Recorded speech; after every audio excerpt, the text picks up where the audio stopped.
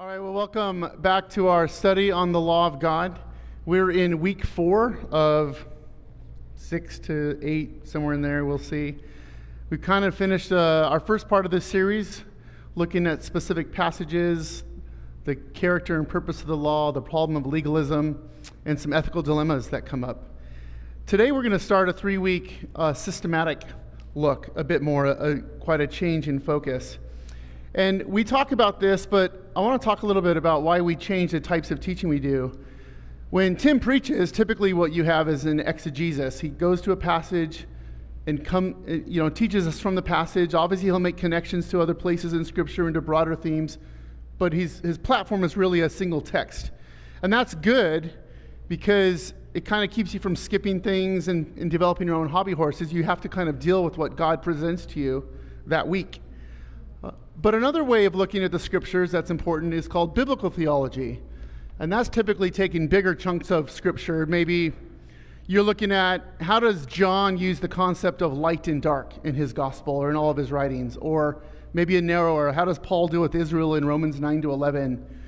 It's still using the Bible as a basis, but kind of jumping around a little bit, but somewhat focused. When we come to systematic theology, that's like the Westminster Confession, where it's usually some kind of a subject or a topic.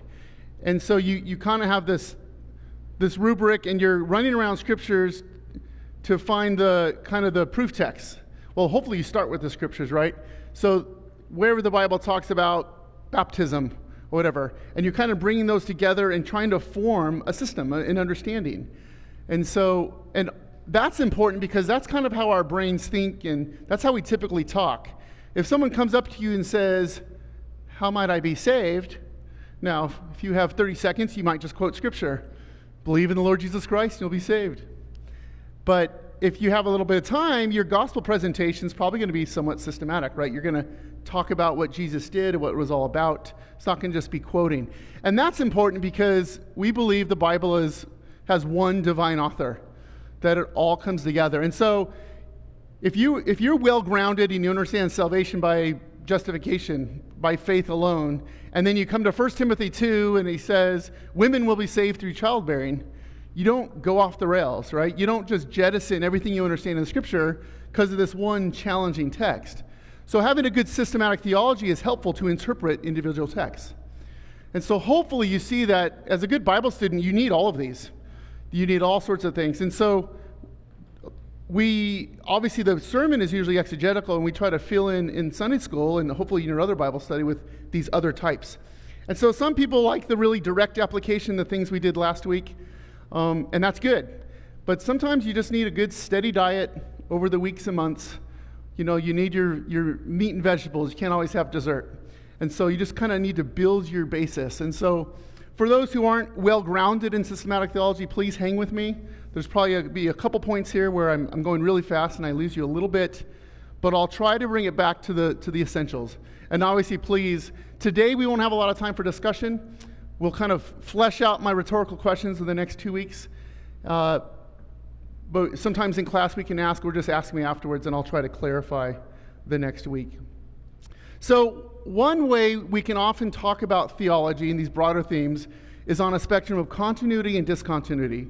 On your handout, I apologize, somewhere between my computer, phone, and printer, it messes up the formatting. So it should be two-sided, but the back part kind of started on the first page and the columns got out of whack. But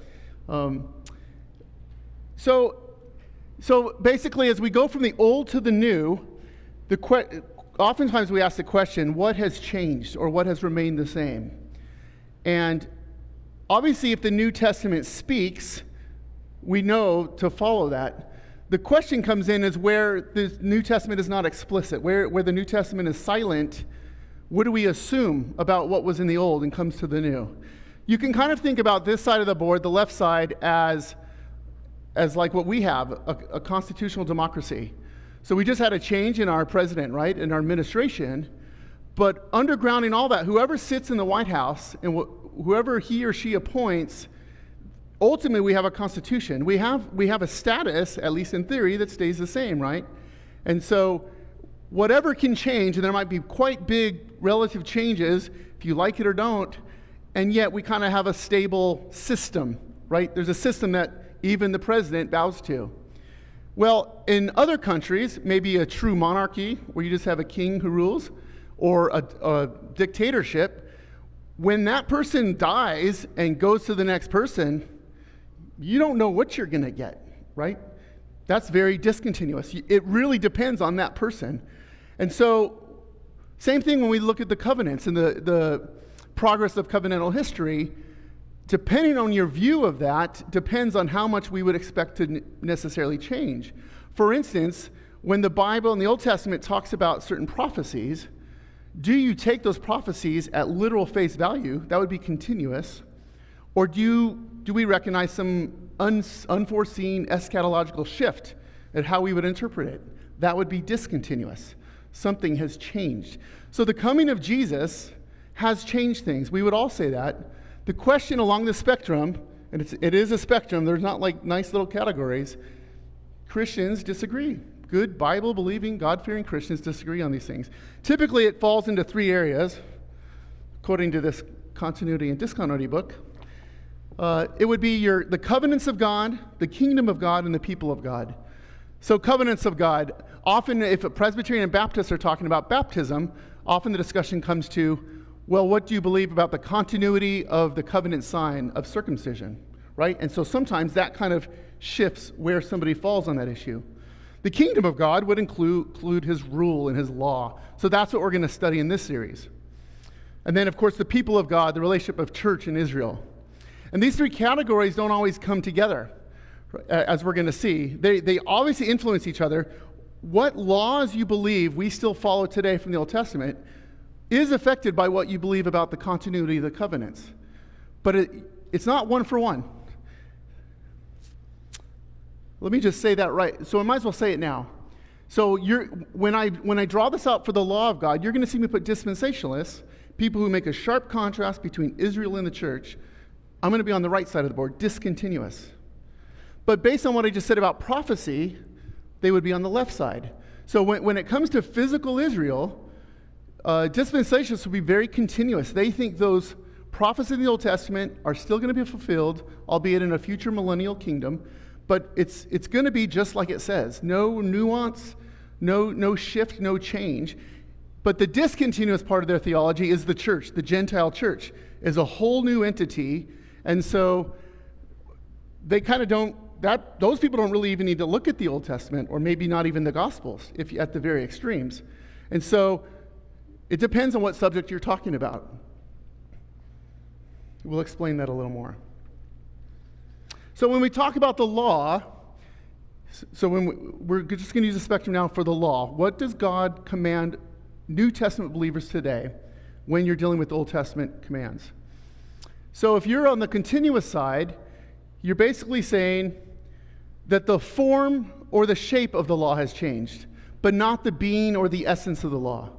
So there is a change. We're not all the way to the left, but there's basic continuity with some kind of change, some kind of asterisk or nuance.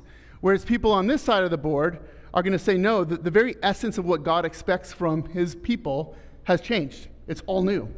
And so we're kind of really just going to focus on the New Testament. And so this side would say, we assume continuity unless the New Testament explicitly changes it or abrogates it. Where on the right side of the board, they're going to assume that nothing comes over until I see it in the New Testament. And so when you get to one of the keys in the hermeneutics to how you interpret here is going to be, where do you go to find this change? Because we all probably admit there's some kind of a spectrum, there's some kind of a nuance involved, it's not clear. So the key is, where do you go? Where's the key to unlock that? And that's where Christians will disagree. How much is preserved somehow from the old, but how much is transformed and reshaped by the coming of Jesus? What has he changed? And at the very extremes, we always want to avoid extremes, right? So you always put yourself in the middle so you feel really balanced, and all your opponents can look extreme, right? So that's what we're going to do today. At the very extremes, you have like an extreme Zionist movement that, people that keep the dietary laws, they even have like Jewish cultural music in their worship service, and there's so much focus on the Old Testament, it's almost like they don't need the New Testament. It doesn't do much for them. It helps expound the Old Testament is all it does for them. And then you have people on the other side that the church is so new, the Old Testament is not for you, you almost don't need the Old Testament, right? Hopefully we see that we're probably going to be somewhere in the middle of those two extremes. And there's verses that go around. There always are. Otherwise, these debates wouldn't rage on. So there's lots of passages that would lean to continuity. Romans 3:31. Do we then overthrow the law by this faith? By no means. On the contrary, we uphold the law, the Mosaic law. Paul says the coming of faith in Jesus, the coming of Jesus, the coming of the gospel does not destroy the law. In fact, it upholds the law. That sounds continuous. On the other hand, same author, in Galatians 3, Paul says, now before faith came, we were held captive under the law, imprisoned until the coming faith would be revealed. So then, the law was our guardian until Christ came, in order that we might be justified by faith. But now that faith has come, we are no longer under a guardian. Same guy, talking about faith and the law. Now he says Christ has come. We don't need this law anymore. That sounds very discontinuous. So there's verses to go around, and we're going to get into a lot more of those in the next 2 weeks. I just kind of want to introduce the spectrum today and challenge you a bit.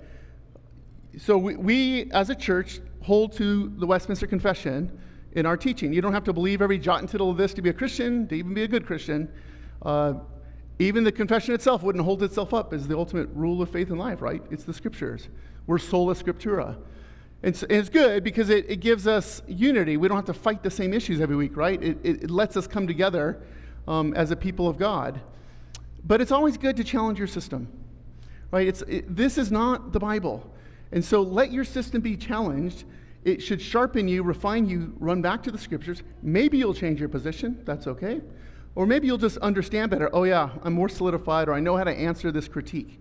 Much like Mark taught once in the End Times Views, I'm going to kind of, over the next 3 weeks, present 3 views on this subject. And I'm going to let each position kind of speak for itself.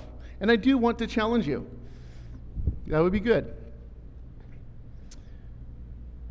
There are also some mixed passages. So now we have the continuous and discontinuous in the same passage to make it even harder. Matthew 5 is a huge one. We'll look at that in 2 weeks. We looked at it last April when I went through the Sermon on the Mount. So at one point, Jesus says, not a jot or tittle will pass away from the law. It's going to stay until heaven and earth disappear. You're going to have the law. And then he goes on to give 6 examples of, you've heard this, but I'm going to tell you this, right? Jesus, what are you doing? 1 Corinthians 9, to the Jews I became as a Jew in order to win Jews. To those under the law I became as one under the law, though not myself under law, that I might win those under the law. To those outside the law I became as one outside the law, not being outside the law of God, but under the law of Christ, that I might win those outside the law.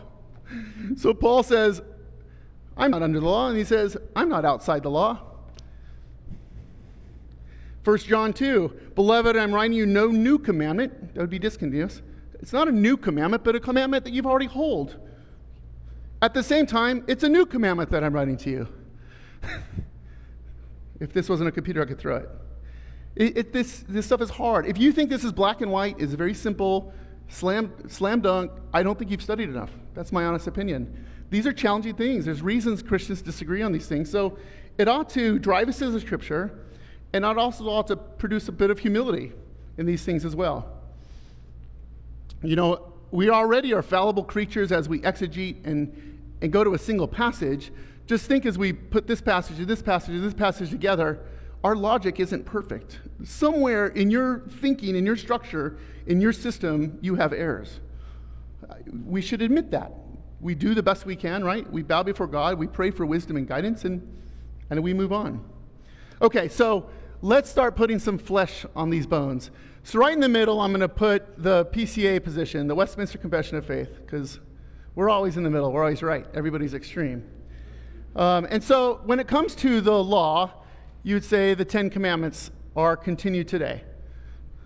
It makes it easier. So 10 Commandments is kind of our basic continuity. And then the other commandments continue in some sense, but not like the 10 Commandments. That's what we call the moral law. It abides for all time, for all people, because it ties itself to the very character of God as creator. If you go to the right of this, so more discontinuous, eventually you'll have people, at some point the Sabbath falls off. People would say, well, there's 9 commandments, but not the Sabbath, because there's no explicit talking of that like the other 9. And then at some point you'll have no 10 commandments. 10 commandments are part and parcel of the Mosaic covenant. The Mosaic covenant's abrogated, therefore the 10 commandments are abrogated. So again, we look to the New Testament.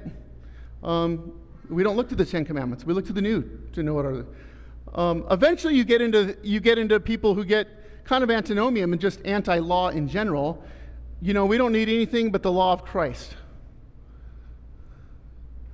And so by that, they think, we turn to Christ and the apostles for our law. We don't. Again, you're getting less and less continuous, less and less concerned with what the Old Testament says. If you come to the left, so from our position, these people would be discontinuous, like they don't have enough continuity in their thinking. Well, now let's look the other way, because this is all relative. We believe in a Sunday Sabbath, right? Well, there are people who would say, wait a minute, moral law of God, how do you change that? It's a Saturday Sabbath, just like it always was, right? They would be more continuous at that point. They don't see the eschatological shift. And I put on your sheet, I got this from Life Salvador. He calls them the Saturdarians. So that's why I put on there, because it fit. And then you're going to have, and we'll explain some of these terms of it, the civil law. So you have theonomists. We'll talk about that in 2 weeks. So they would take more of what's in the Mosaic law and less change from that instituted today. As individuals, as a society, they say no, that God is wise. Who could be wiser than God? If this was a righteous law, it's still a righteous law, and we have to advocate for that in the U.S. or in the U.K. And then, of course, at some point you have people who do the dietary laws, and I don't know if there's anyone who still advocates sacrifices today, but in the millennial kingdom, these guys would. So we're all over the place. But notice, just offhand, it's a spectrum. If we're going to look at the guy who doesn't believe in a Sabbath and say, dude, get with the program, 10 commandments, that same argument's going to be used by these guys against us. 10 commandments, get with the program.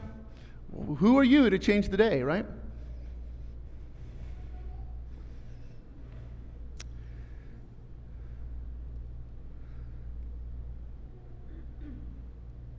It's also not a linear line on all issues. I've already talked about the dispensations, how it's different. My background, not that you should care, has been a lot more the tension over here. I've wrestled with the tension from this side, but I've never been even close to challenged or interested in theonomy, because I'm on the other side. I'm on the discontinuous side. Well, now I got Baptist podcasts I listen to who are Baptist theonomists. So this stuff doesn't always go in a straight line. People kind of are all over the place, and I actually have some interest in studying that stuff now. So just for the sake, there is a spectrum, for the sake of some kind of focus, I'm kind of digitize it into 3 groups, right? So today's, we'll call our position. Next week, probably the central part of that group is something called New Covenant Theology, so I'll explain that next week, where they kind of really harp on the law of Christ. And then the 3rd week, we'll kind of talk about theonomy. Those would be kind of the 3 groups. And I'm going to contain myself to people who are not just Christians, but Calvinists. Yes, if you go right of the PCA, you don't become a Tim LaHaye dispensationalist right away. There's a few grades to get there. I'll introduce some of them next week. Okay, so what is our position? So if you go to chapter 19 of the Westminster Confession, basically, and I'll actually put it in along the spectrum. So you kind of have moral. That's very continuous. A little less continuous would be the civil or the judicial laws. And then you have the ceremonial, which would be even less continuous, more discontinuous. So when we say moral law, we're talking about law that abides today. It's moral in its very essence. It directly reflects the character of God as creator. Therefore, if you're a believer or an unbeliever, a Jew or a Gentile, if you lived in the 1st century or the last century, these laws apply to you. And God expects you to follow them. They're moral. It doesn't matter what form or shape. There might be forms or shapes that they take, but they're a moral law. So, and in our church, I don't know if equate's the right word, but we would say summarize might be the best word. The 10 Commandments are the moral law of God. So any kind of moral law that you might dream up, we would somehow make a diagram back to the 10 Commandments and continue to hold that up as our rule of how a Christian ought to live. Oops, I lost my spot. Civil or judicial laws in chapter 19 there were really tied to the political nation of Israel. And so, stoning homosexuals or all sorts. Think of all the crimes and other sins. So they're tied to Israel as a political entity, and because that political entity no longer exists in our position, that's our covenantal view, our view of the people of God, therefore, those laws no longer exist. Right? It wouldn't make sense. The church is not a political state. We believe in that, not to necessarily use our constitutional language, separation of church and state, but maybe. But we see a difference there, a distinction. And so theonomists will argue that those should now be involved in the new political states like America. But at least when it comes to the church, it's not the church's role to execute people. Yet, we would find some kind of moral principles, the general equity of the law. So we would find some morality in there. For instance, we no longer would execute someone for adultery, but we would excommunicate them from the fellowship. We would find that basis for that separation there in the civil law. And yet we're not executing it as a political entity, if that makes sense. And so the Westminster Confession says civil laws, judicial laws, have expired with the state of Israel. A couple of the common ones that are brought up, Deuteronomy 25, you shall not muzzle an ox while it treads out the grain. Paul talks about this in two places, about the wages of those who labor in the gospel. They have to make their living by the gospel. In fact, Paul says, is it for oxen that God is concerned? Did God give this command about oxen because it had to do with oxen? No, there was something broader and deeper involved that in the Old Covenant, it fleshed its way out in that, but there was something to learn from that. Deuteronomy 22, when you build a new house, you shall make a parapet for your roof, that you may not bring the guilt of blood upon your house.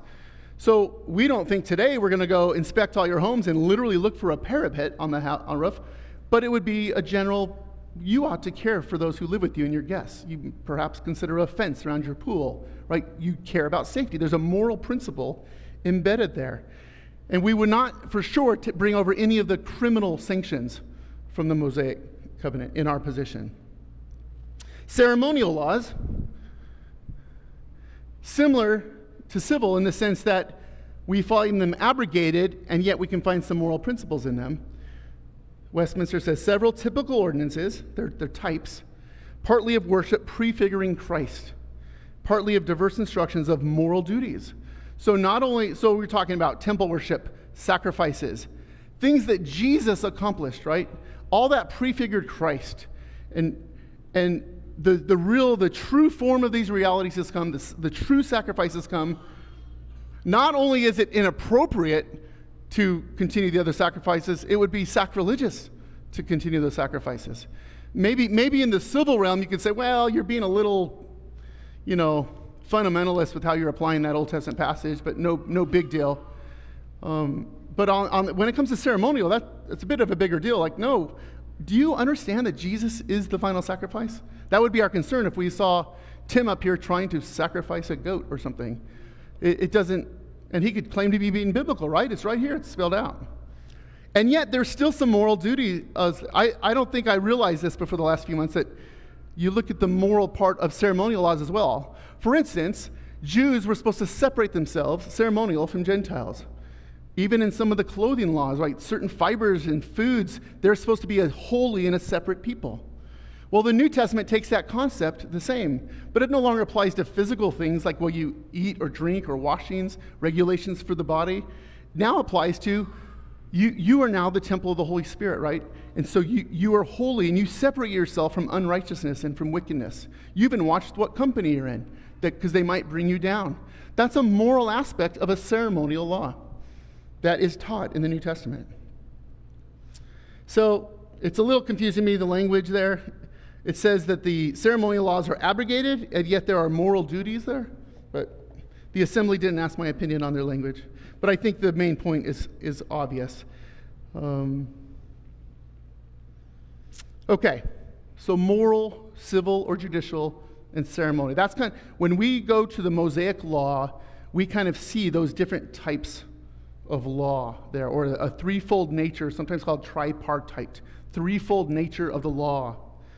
And so if you're reading Moses, then you would say, all right, which type of law is this? So I know if I'm supposed to follow it or not, or how I might find some underlying moral principle to apply. Another way of looking at things, which I don't hear around here as much, in other circles I do, is they talk about natural law versus positive law. In that sense, natural law would be very similar to moral law. It's law by its very nature because of the character of God. Positive law would be something that God institutes for some covenantal purpose. He didn't have to, but he has a purpose as authority. It's not arbitrary because he has a purpose. Like, don't eat of the tree of the knowledge of good and evil.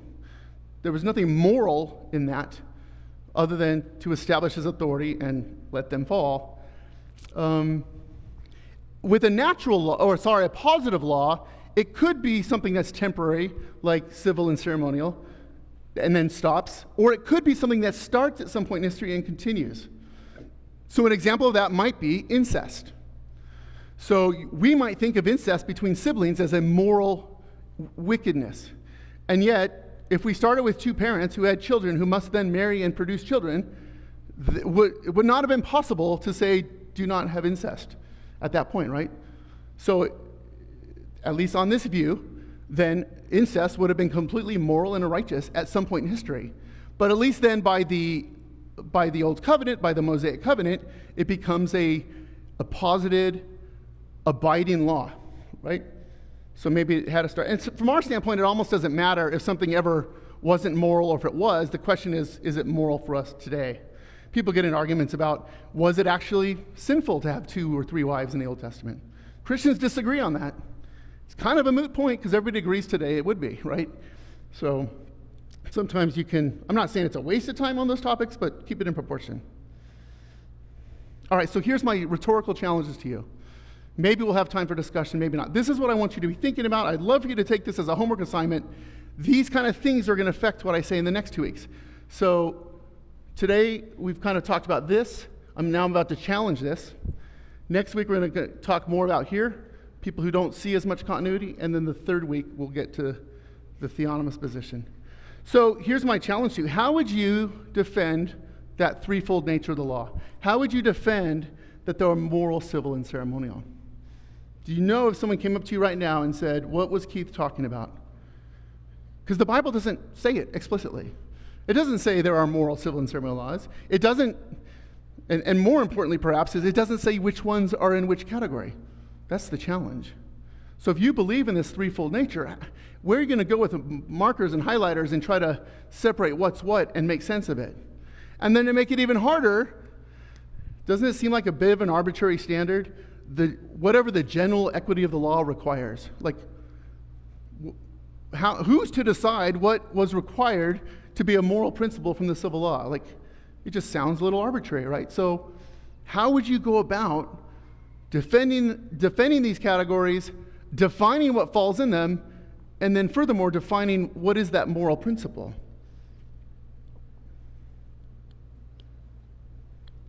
For instance, in Matthew 5, talked about this last year, when he says, not a jot or tittle of the law will pass away until heaven and earth have passed away, many people I highly respect say he's talking about the moral law. I, for one, I don't know how you defend that. Not explicitly, anyway. Now, we all believe in nuance when it comes to these things, and so maybe that is the correct nuanced position. But if you agree or disagree with me or Lloyd Jones on that topic, I would never want to fight Lloyd Jones on that, but I am.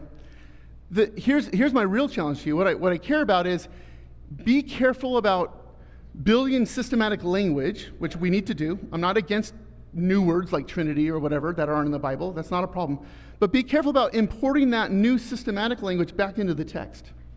Even things like justification and sanctification, the way we talk about them systematically is not the way the Bible always uses those terms. Sometimes sanctified means justified. Sometimes justified doesn't mean justification by faith. It usually means those things, which is kind of why I think we've adopted them systematically. So you just have to be careful. It would be maybe a little bit like when you see the word household. You can't just come to your Western 21st century American understanding what household means. 2.4 kids, right? That would be importing your culture into language. You need to go back and say, well, what would the writer have meant by household? These, which could be dozens of people, right? Servants and all sorts of things. So similarly, we just need to be careful.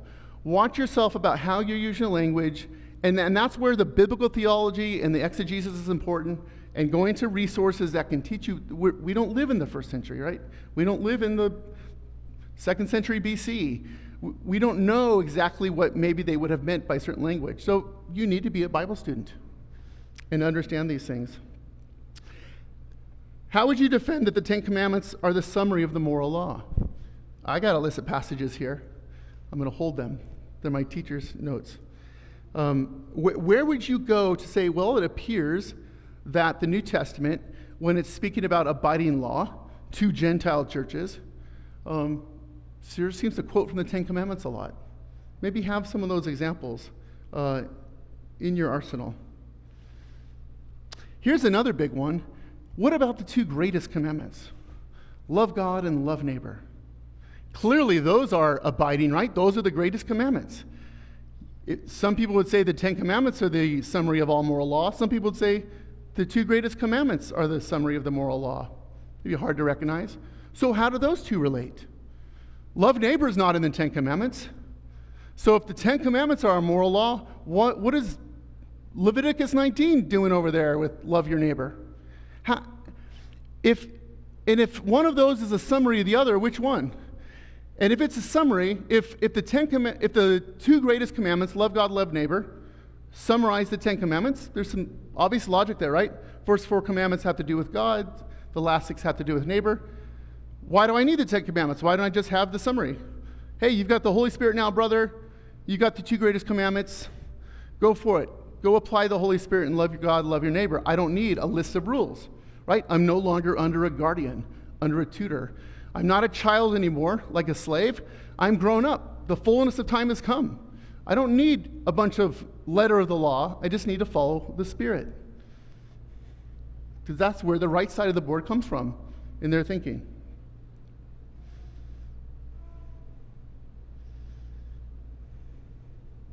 How would you classify the following commandments? Are they moral, civil, or ceremonial? If you had a little spreadsheet, where would you tick these? Incest. Bestiality. Are those moral laws or those civil laws? The Bible, there's some reference to incest in the New, some specific types. Nothing to bestiality. It's not in the 10 Commandments. A couple years ago, we talked about, I don't even know what the subject was, probably sex. There's now sex robots. Is that adultery to have sex with a robot? I mean, this stuff is coming. It makes you squirm, but it's there. Dietary laws, where do those fall? Are those ceremonial? We see goodness. People draw gentle wisdom from those things. It's circumcision. Where does circumcision fall? And depending on how you categorize that, what does that have to do with baptism? Does that affect baptism? Talk about that next week. Fasting. Fasting seems maybe a little more along the civil or ceremonial. Clearly, Matthew 6, Jesus says when you fast. Is he only talking to the Jews there? Because that's a Jewish law? Or is he talking to believers? How do you defend that from the 10 Commandments? Fasting. Tithing. There's one that we probably have disagreement in here. Tithing is not a 10 Commandment. Some people would say, that's your standard. Are you tithing? Like literal 10%. How do you measure the 10%? Do you measure it the way the Jews did? When they actually ended up giving 33% because of that? According to John MacArthur, I never fact-checked him on that. So, or are you happy to say, well, there's a principle of giving cheerfully, and that's all I need to do? Okay. Just have a biblical basis for your decision, right? Don't just do what's convenient. Things are tight this month. I don't believe in tithing anymore. Oh, the Sabbath. I could do 3 weeks on the Sabbath. It's good that I don't. If the weekly Sabbath is a moral law, how can we change the day of the week? If that is tied to the very character of God, go back and look at why the Ten Commandments were given. Oh, wait. The Ten Commandments are different in their two givings. Exodus 20 and Deuteronomy 5 don't match. How did that happen? How did the unchanging moral law of God change in just a few chapters? I could have a long conversation on those. The Sabbath is the biggest change. What's his reason in Exodus? Because I've created the world in 6 days. On the seventh I rested. The seventh day of creation is holy. That's what the Saturdarians would say. How can you change a creation ordinance? The very reason it's given. Then you get to Deuteronomy 5, and the reason is completely different. It's because I brought you out of the land of Egypt. Whoa, now that sounds like a Jewish law. Make it worse. Colossians 2, Romans 14, Galatians 4, Paul seems to indicate there's no more holy days, no more special days. In fact, the Sabbath in Colossians 2, he says the Sabbath is type of the forms and shadows that are gone. So how would you defend that? It's important stuff. And my biggest thing is how in the end, what is your key? What is your key to unlock this and to try to help find some answers? That's what I really want you to wrestle with. So have some humility, study the passages, and find that key. And so in the next 2 weeks, we'll try to get into some of the other camp's answers. Our answer has been 10 Commandments, right? And then we have, in my mind, a little bit of a vague moral principles within these others. So we'll kind of wrestle with their key.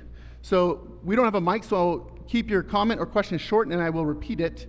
Any questions for now? If you want a specific answer to some of these, I'm probably going to get to a lot of it in the next 2 weeks. If you want to make sure I get to it, please text or email me this week, and I'll make sure I answer your specific. Oh, we do have a mic. Does that mean you have a question, or? Oh, we do have a mic. While this, have I totally lost anyone? Is there just a point of clarification that I may have misspoke, or you're totally lost, that I can clear up something quickly? If you're totally lost, I probably need a longer conversation. So I would need a longer conversation if you're totally lost. I'll come make you dinner. Yeah. Oh, yeah. And if you don't have a background in this stuff, this was a little too fast. I understand. Go ahead. So are you going to talk about what we usually say are the 3 uses of the law? No. Because to me that has import in what drives us to Christ. I'm not hearing it. It has import in what drives us to Christ. So I did deal with that in the first 2 weeks. What you do with the law. This series is more about defining what that law is, not how it's then used. Do you see? Obviously, that subject is important. Does that subject help us define which laws we follow? No, I see, but we can never rest in our obedience to the law, obviously, because it has driven us to Christ. So oftentimes we're sinning and we don't even know we're sinning. You know, I mean, we are absolutely so totally depraved, as they would say. But yeah, you bring up a good point. I purposely didn't. This was my plan, was to start with this. And as I studied, I was concerned with things like that. Like, this is not the most important subject on law. More important were the first 3 weeks. Like, what is your relationship to God as an authority giver in general? What do you do with that? You can focus on the law all day, and it doesn't bring you any closer to Christ, right? You could be more theologically correct than your charismatic brother, and he could be a lot closer to Christ in the way his attitudes towards Christ, right? So don't think that this solves your sin problem at all, which is one reason I started the other series. In the back.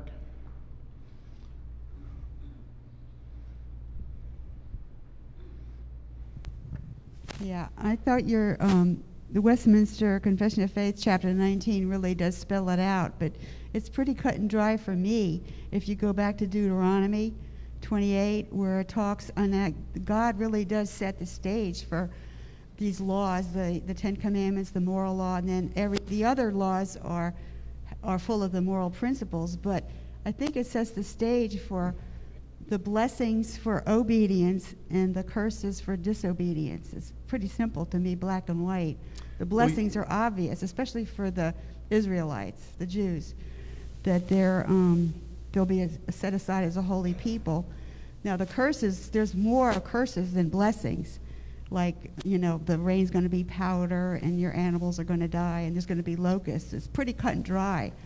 But, after a while, we cannot keep any law.